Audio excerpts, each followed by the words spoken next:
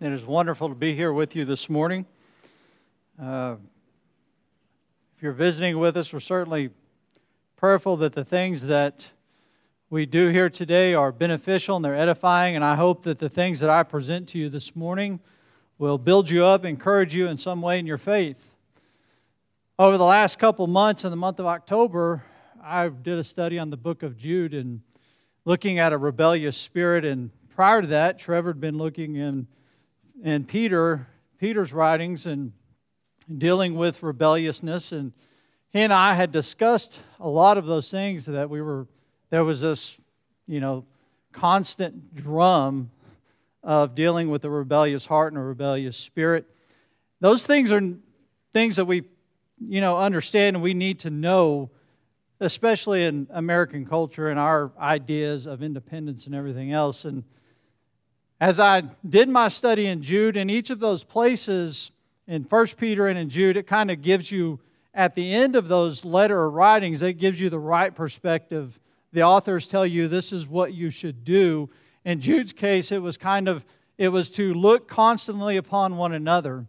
And as I began to think about that and think, we kind of hammered that home, what I wanted to talk about this morning is to really, if we really want to look at how to really solve that problem, it's about the mindset of what and who we are. And that mindset is that we are slaves of Christ.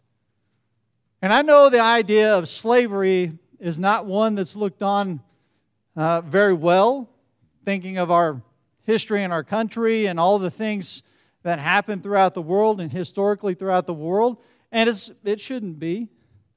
But whenever you look at it from a biblical perspective, this is what you're called to be.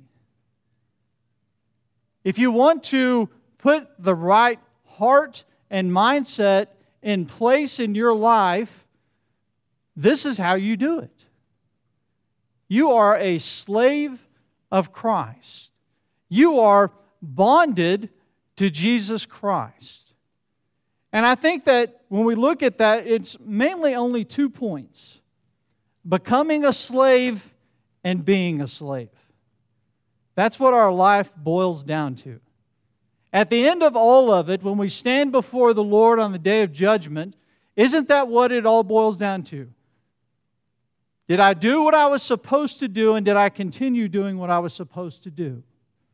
Did I serve you faithfully? Did I serve you justly? Did I serve you with the entirety of my life? Because as we go through this study this morning, that's exactly what being a slave is. Before we begin looking, though, I want us to notice... we got a problem. I think we're going to have to restart it. I want us to notice, though, as you begin and you look at many of the authors in the New Testament, and you look at how they introduced their writings. And you look at Peter, and you look at Paul, you look at James, you look at Jude, and you look at John. And they all begin with this expression of slavery, with this expression of this is who they are. The Greek word for slave, or for servant as it's oftentimes translated, is simply doulos, D-O-U-L-U-S. And the definition of that word is a slave, a bondman, one who gives himself up to another's will. And each started their letters with this declaration of being a slave for Christ. They voluntarily gave up their lives. They voluntarily said, I will serve my master. I want you to think about, as Paul wrote his letter in Corinth, and he said the same thing in Romans, he made this expression that there was no other way that he could look at life, that he really had no other choice but to be this very thing, this servant, this bonded slave to Jesus Christ. Not someone that was hired, not someone that was being paid to do a job. And it's also, and you look at it historically in Old Testament, this is an imagery of something that we get. When you look in the Old Testament, you look in Matthew chapter 20 and verse 5, prior to this,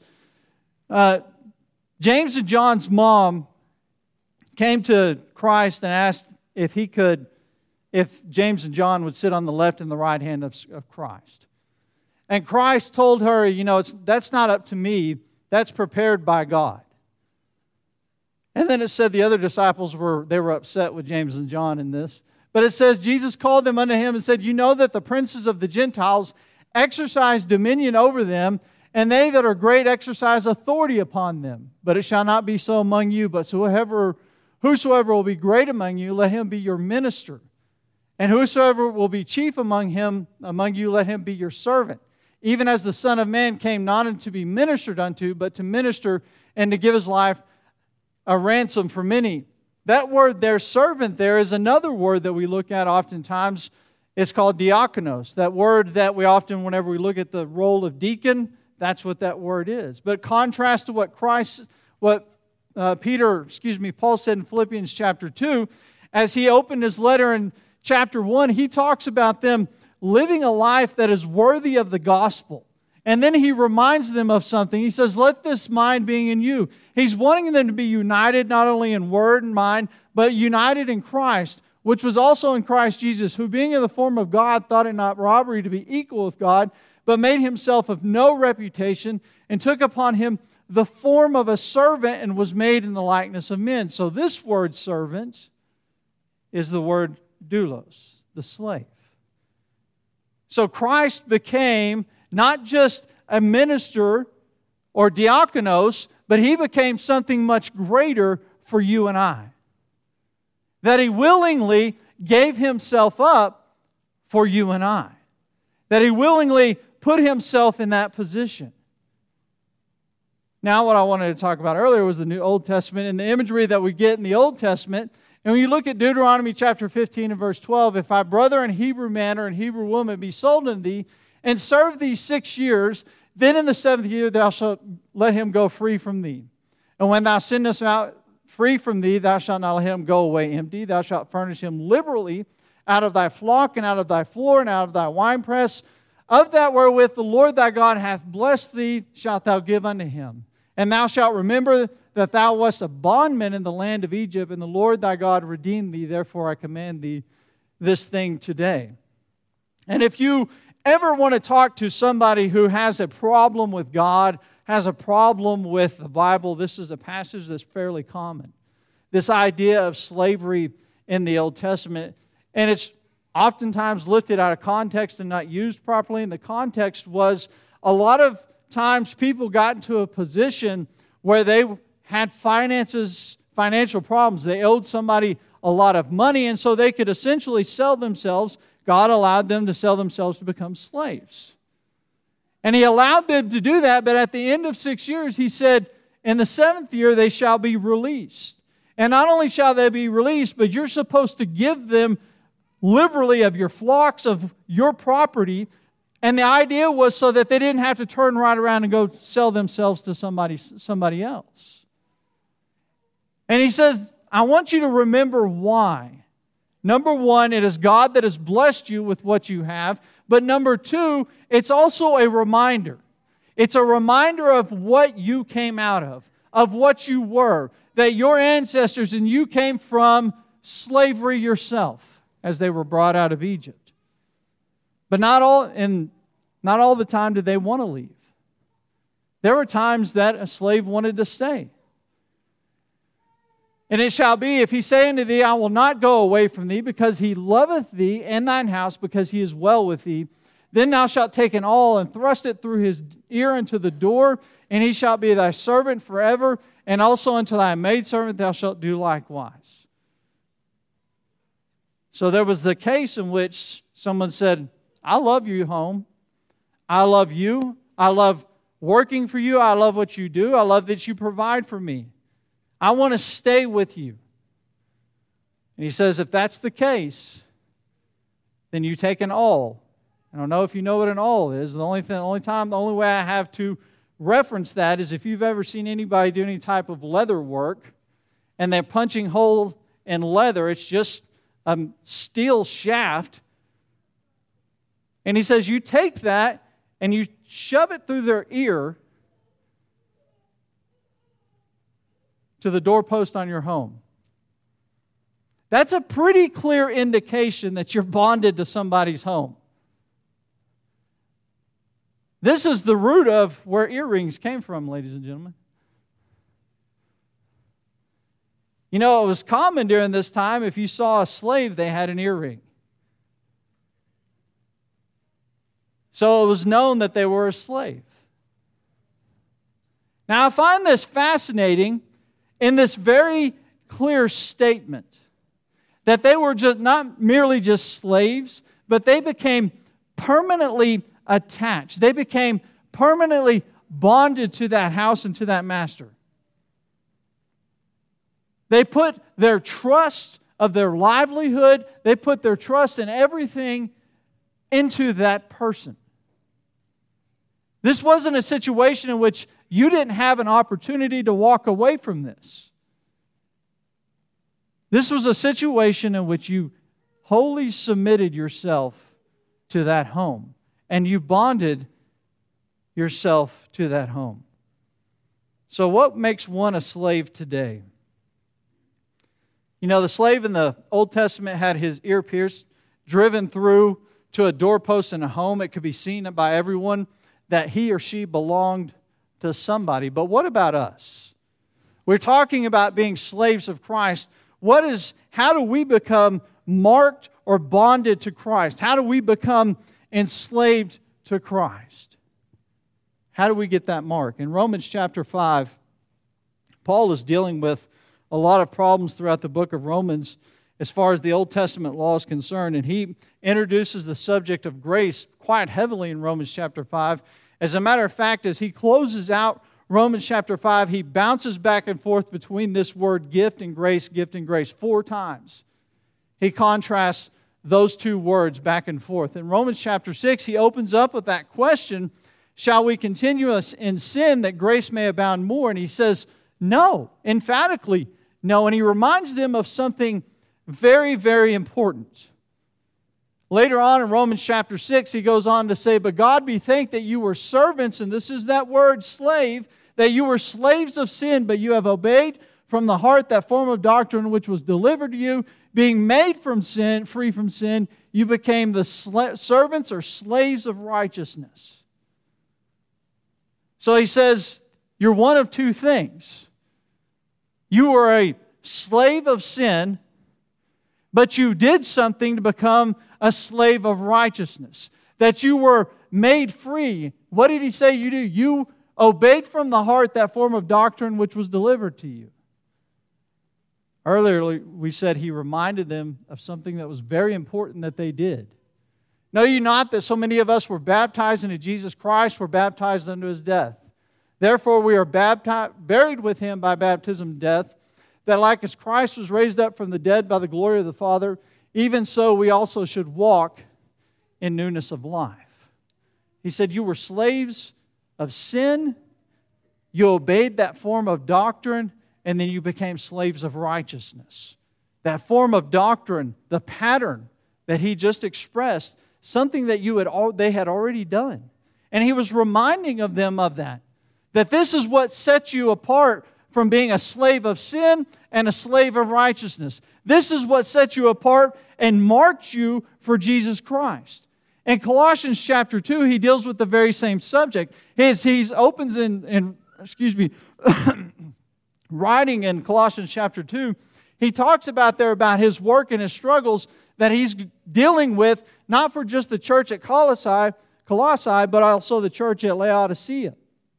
And he looks and he says, he reminds them of Jesus Christ.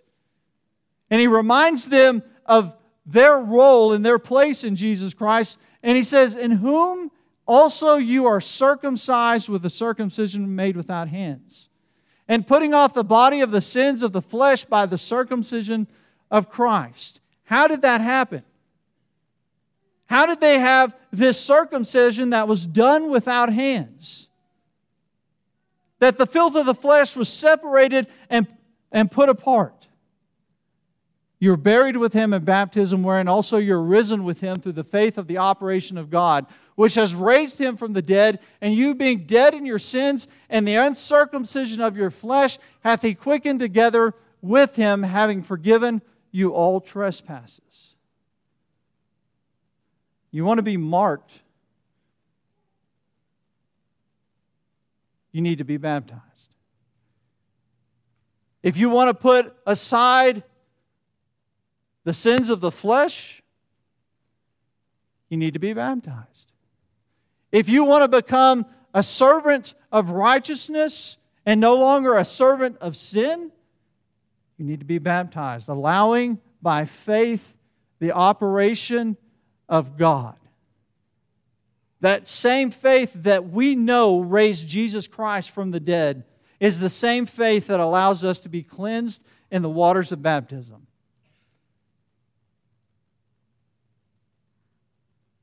The servant in the Old Testament had a piece of metal driven through his ear. The slave, Jesus Christ, had nails driven through his hands and feet. He asks us to submit in the waters of baptism and have the fleshly sins in this world removed from our lives. That's how we know that we're marked by Christ. But it's more than just being marked by Christ. It's about being marked for Christ. And John chapter 15 is one of the greatest illustrations of, and honestly, a very black and white assessment of how things operate with God and us. In John chapter 15, he is talking about vines and branches, that He is the vine and we are the branches. And he makes a very clear distinction about what happens with those vines and what happens with those branches. He talks about the fact that it's the vine that supplies the nutrition to the branches. And in doing so, something should happen with the branches. If you abide in me and my words abide in you, you shall ask what you will, and it shall be done unto you. Herein is my Father glorified, that you bear much fruit, so shall you be my disciples. Him supplying the nutrition and everything that we need, we should have some sort of off-putting fruit that is obviously noticeable. That says that we are marked for Jesus Christ. Galatians chapter 5 simply talks about the fruits of the Spirit being love, joy, peace, long-suffering, gentleness, goodness, faith, meekness, and temperance. That these are all examples, that these are all things that can outwardly be seen. Have you ever seen a fruit tree that you could eat the fruit off that you didn't see? That's the example that's given in John chapter 15. We can't say that we're marked by Christ, that we're marked for Christ, and have none of the fruits in which Christ says, if I'm supplying you all the nutrients, this is what you should be providing. This is what I should see. This is what others should see. When we go to places like Galatians chapter 5, are those characteristics and things that people can see? Or is it just something that we profess inwardly?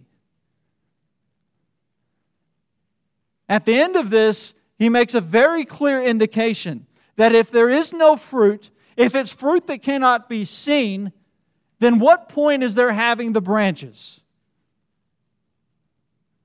The branches will be cut off, and they will be cast aside, and they will be burned.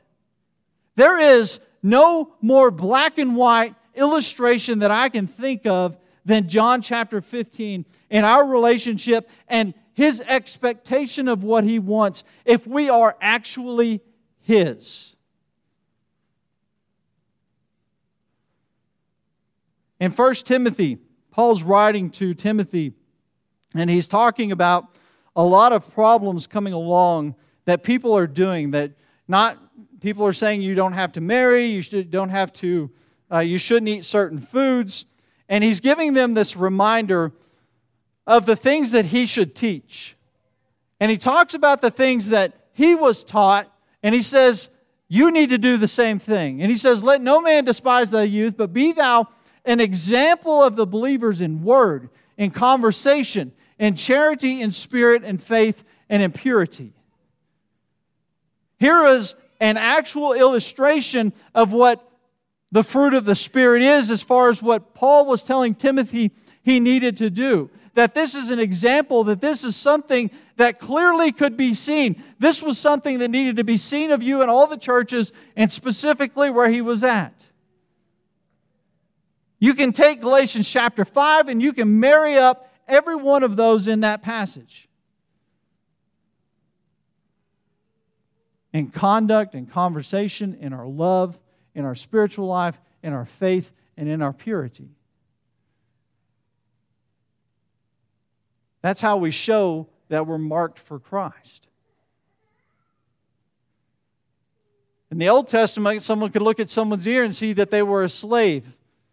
Today, all they have to do is look at your life.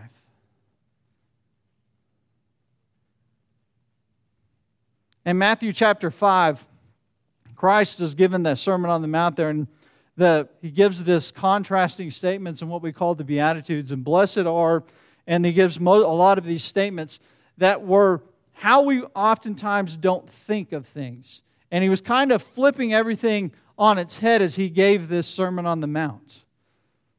In Matthew chapter, there in about verse 12, he says that you are the salt of the earth.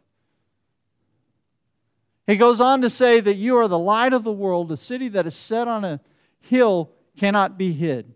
Neither do men light a candle and put it under a bushel, but on a candlestick, and it giveth light unto all those that are in the house. Let your light so shine before men that they may see your good works and glorify your Father which is in heaven. Immediately to this, he talks about the eye being the lamp unto the world. And that if the eye is clean, then your heart's in the right place. But if the eye is dirty, you've got a problem. And I want you to notice something else that he says here. He doesn't say, you should be the light of the world. He says, you are the light of the world. If your conduct is the way that he had been expressing this contrast in the way the world viewed things and the way Christ and God viewed things, if your lamp or your light was clean and had the right perspective and the right objective, then you are the light of the world. But if your lamp is dirty, how is your lamp any different than anybody else's? The objective at the end of all of this was to glorify God. Isn't that what a slave does? Everything a slave would do would try to be to the glory of their master. So we're marked for Christ in our fruit, in our example, and the character that we display in our lives. And that mark is shown to anyone and everyone around us. And we don't have a physical marking like they did, but a marking that is displayed in our hearts and in the conduct of our lives. So the second aspect of being slaves of Christ is literally that, just being a slave and everything that's involved with being a slave. And the first of that deals with commitment, and we need to have a proper perspective on our commitment. In Romans chapter 8, or actually leading up that to Romans chapter 7, Paul's still dealing with the Old Testament law, and in the beginning of chapter 7, he talks about the Old Testament law in which if someone died, if a spouse died, then the other spouse was freed from that bond, was freed from the bond of marriage. And he uses this to illustrate the fact that the Old Testament is dead. The Old Testament law is now dead, and you're free from that bond.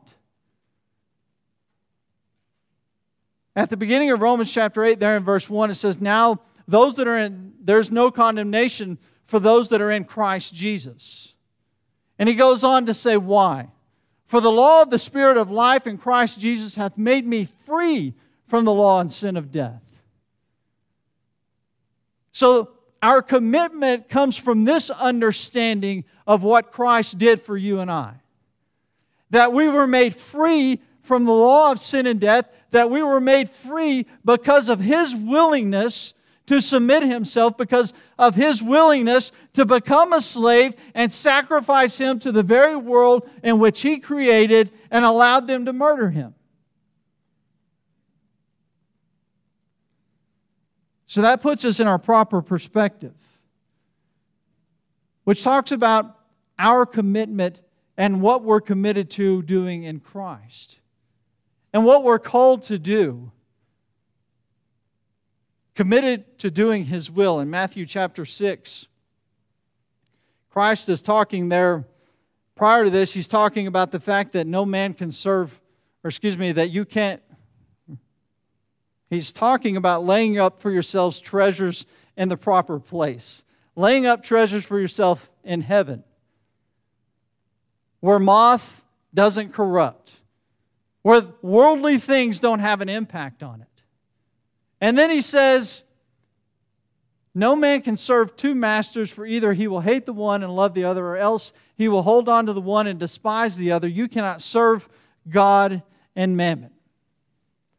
If this doesn't get to the crux of our commitment, I don't know what does. The principle is twofold. Understanding our proper relationship with God and Christ here on earth, and what we're looking forward to. Are we more concerned with committing ourselves to the busyness of this life, to the busyness of making money, to the busyness of having homes and cars and vehicles, and making sure all of those things are in place before we take care of our treasures in heaven? Because oftentimes that's what we do. Oftentimes we pass up opportunities to lay up for ourselves treasures in heaven for the worldly, the fleshly, and the earthly. Those things that are all going to be gone.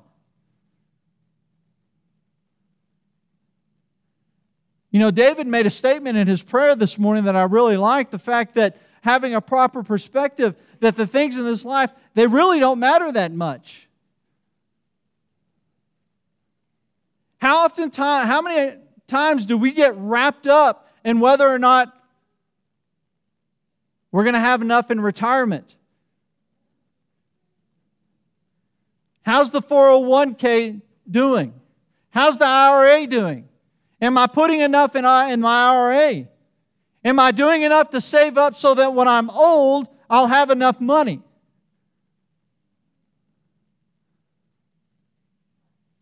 And all the while, opportunities for us to lay up treasures in heaven are just passing us by.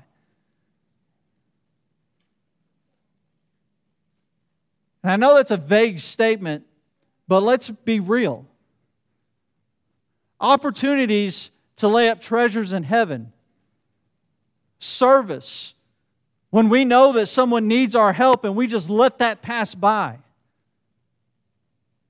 Spending time in God's Word and learning what He wants from us and committing to meditation and study, and we just let that pass by. Taking the time to open the book with our children and study the Word of God with them so they may know those things, and we let those things pass by. All for what? So that my IRA's got a little bit more money in it? Where does our commitment truly lie? In 2 Timothy, chapter 1, Paul writing to Timothy there, he's discussing commitment with him.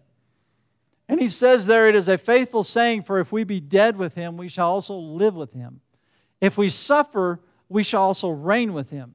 If we deny Him, He will also deny us. If we believe not, yet He abideth faithful. He cannot deny Himself.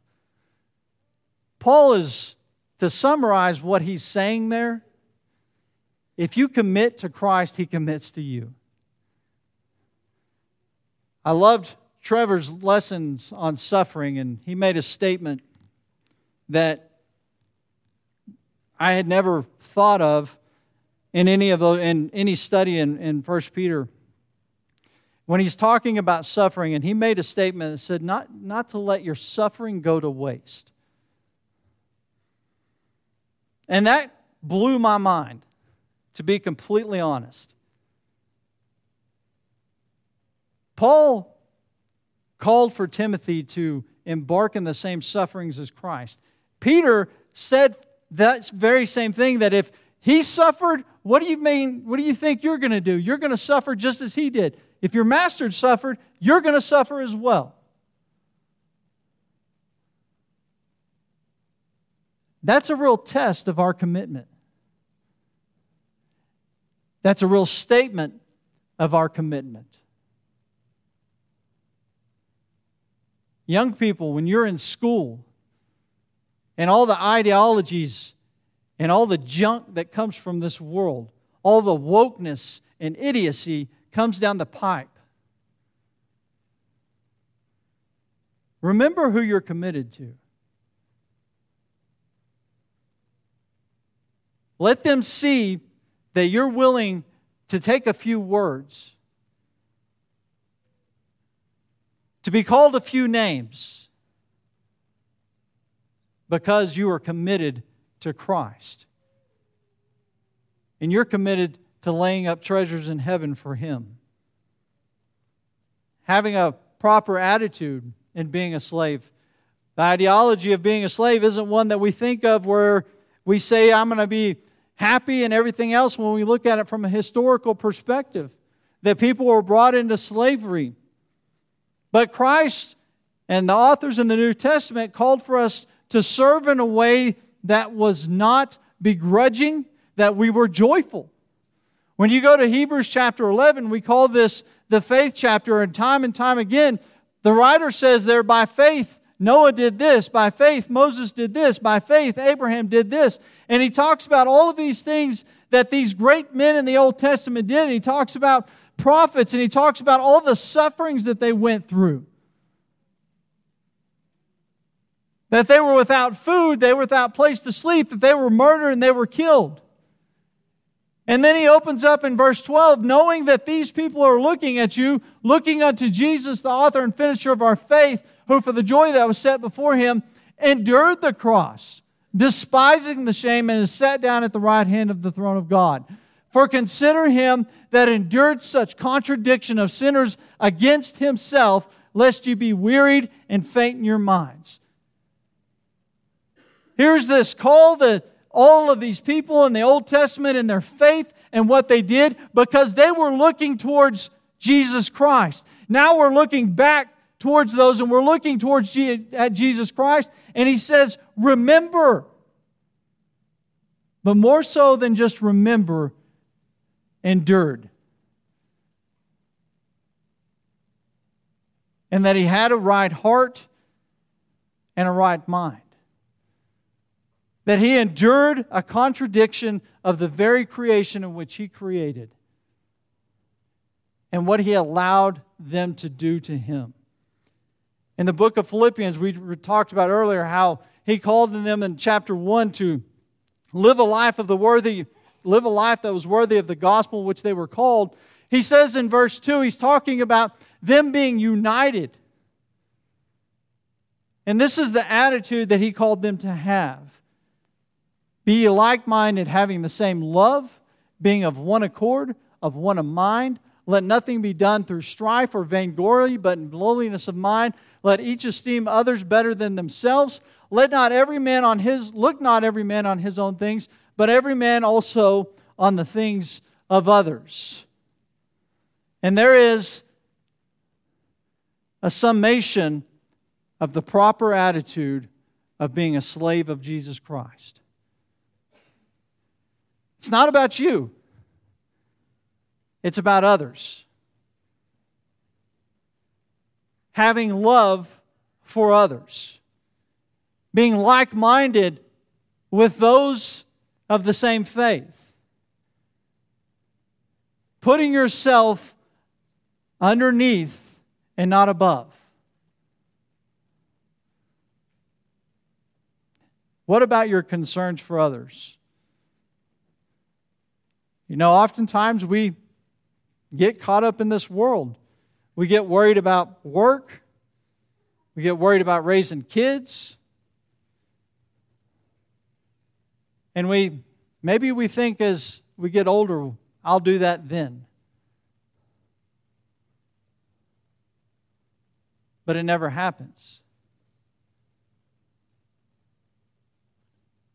Years ago, I worked with a man that he told me to take my family on trips, to take vacations with my family. And I was like, I'm poor, can't do that. I can barely get to work with the gas in my tank. And he told me about his father-in-law that had worked as an accountant for years and had millions of dollars socked back. And they were going to go see the world. They were going to go to Italy, they were going to Greece, they were going to go to Europe, they were just going to spend years traveling. 2 months after he retired, he died. So that's why he gave me the advice to go travel. Spend time with my family and vacation. But I took away from that something a little bit greater. If we think that we're going to do when we're older, you're setting yourself up for a major heartbreak. Because ultimately, do we know that we're going to be there when we're older? There's no time like now for us to offer service and be slaves to not only Christ, but servants to one another. In Deuteronomy chapter 15, why would the person who was now allowed to be freed from slavery, who was going to be giving plentifully of their master's property to go out and make a life, why would they choose to stay? What did it say? What was the reason that it gave that they chose to stay? Because he loveth thee and thine house.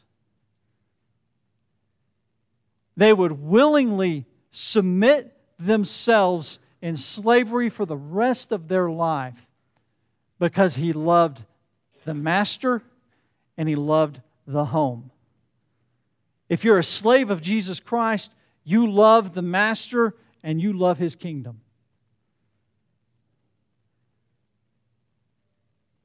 You love the person sitting next to you, in front of you, and all around you. That's the proper attitude that we have to have. So in examining our life, are we a slave or a slacktivist? Justin says I like to make up words. I made that word up.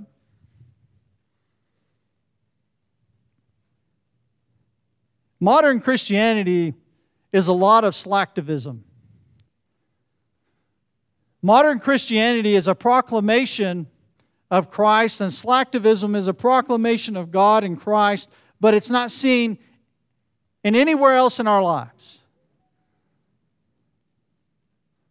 It's not seen in our spiritual life. It's not seen in our social life. It's not seen in our marriage, parenting, work, or financial.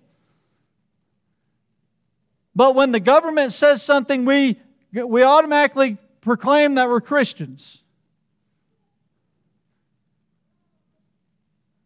When some social thing comes along, we automatically proclaim God.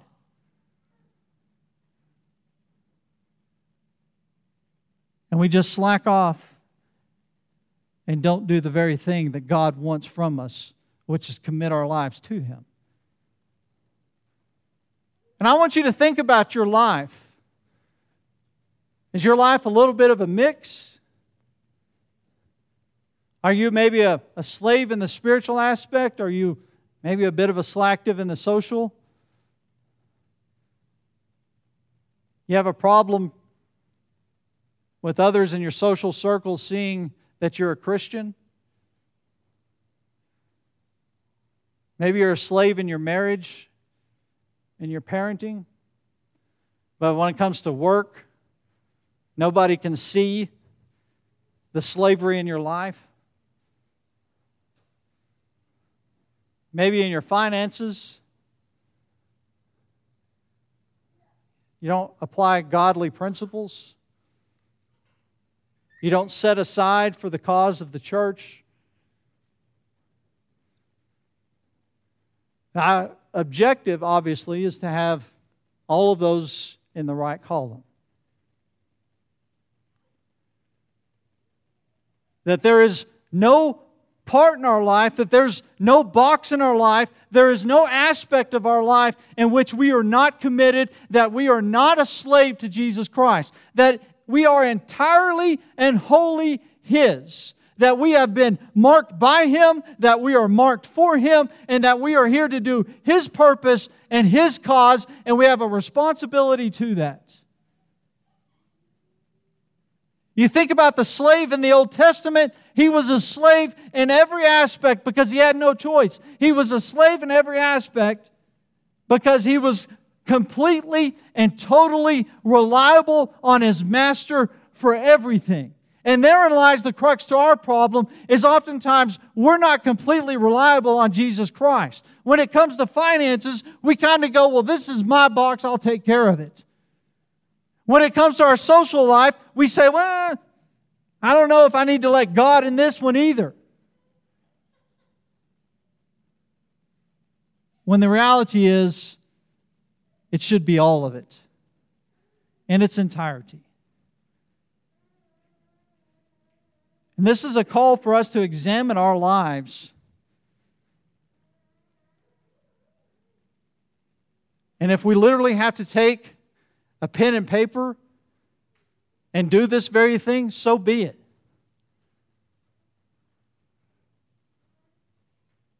But it's time for us to be honest with our lives. It's time for us to have honest examination on whose we are more than anything. As we close today, in 1 Corinthians chapter 6, Paul has just been dealing with a lot of ugly things in the world. And in chapter 6, he's talking about fornication, and he's talking about the body and the defilement of fornication. And he talks about the body of them as a whole being the temple of Christ. And he says, what? Know you not that your body is the temple of the Holy Ghost which is in you? What you have of God, and you are not your own. For you are bought with a price, therefore glorify God in your body and in your spirit, which are God's. You're not your own. That's what Paul was telling the church at Corinth. And that's what he's telling us today. You are not your own. You were bought with a price. Bought for a price. With a price.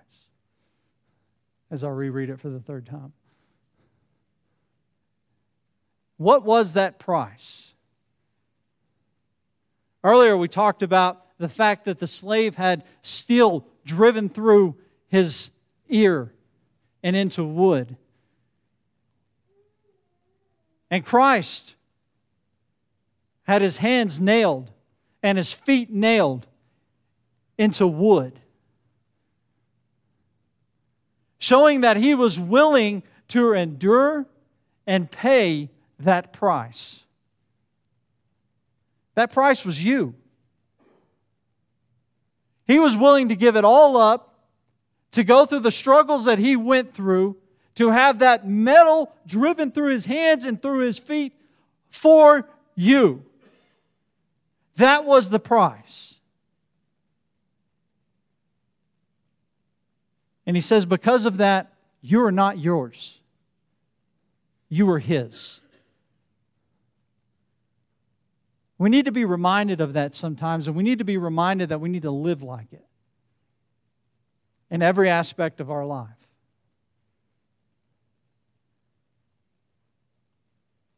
You are paid for with the blood of Christ. He humbled Himself to the cross for you. What is your response? Have you been marked by Him? Have you taken part in that circumcision done without hands, but it's done in the waters of baptism? Knowing in the operation of faith that He will raise you and resurrect you to a newness of life. Have you taken that opportunity?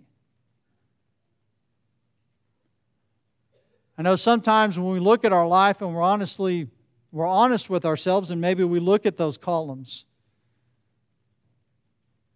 and we take a proper account of our lives, sometimes those columns aren't all checked in the right column. But that doesn't mean that we're bad people. What it means is we need help. And we need to submit ourselves to Christ. And sometimes we need to ask for help. Sometimes we need to go to a brother or sister and say, I struggle with this. How did you overcome? Sometimes we just struggle and there's no words and it's just pain and we need prayers.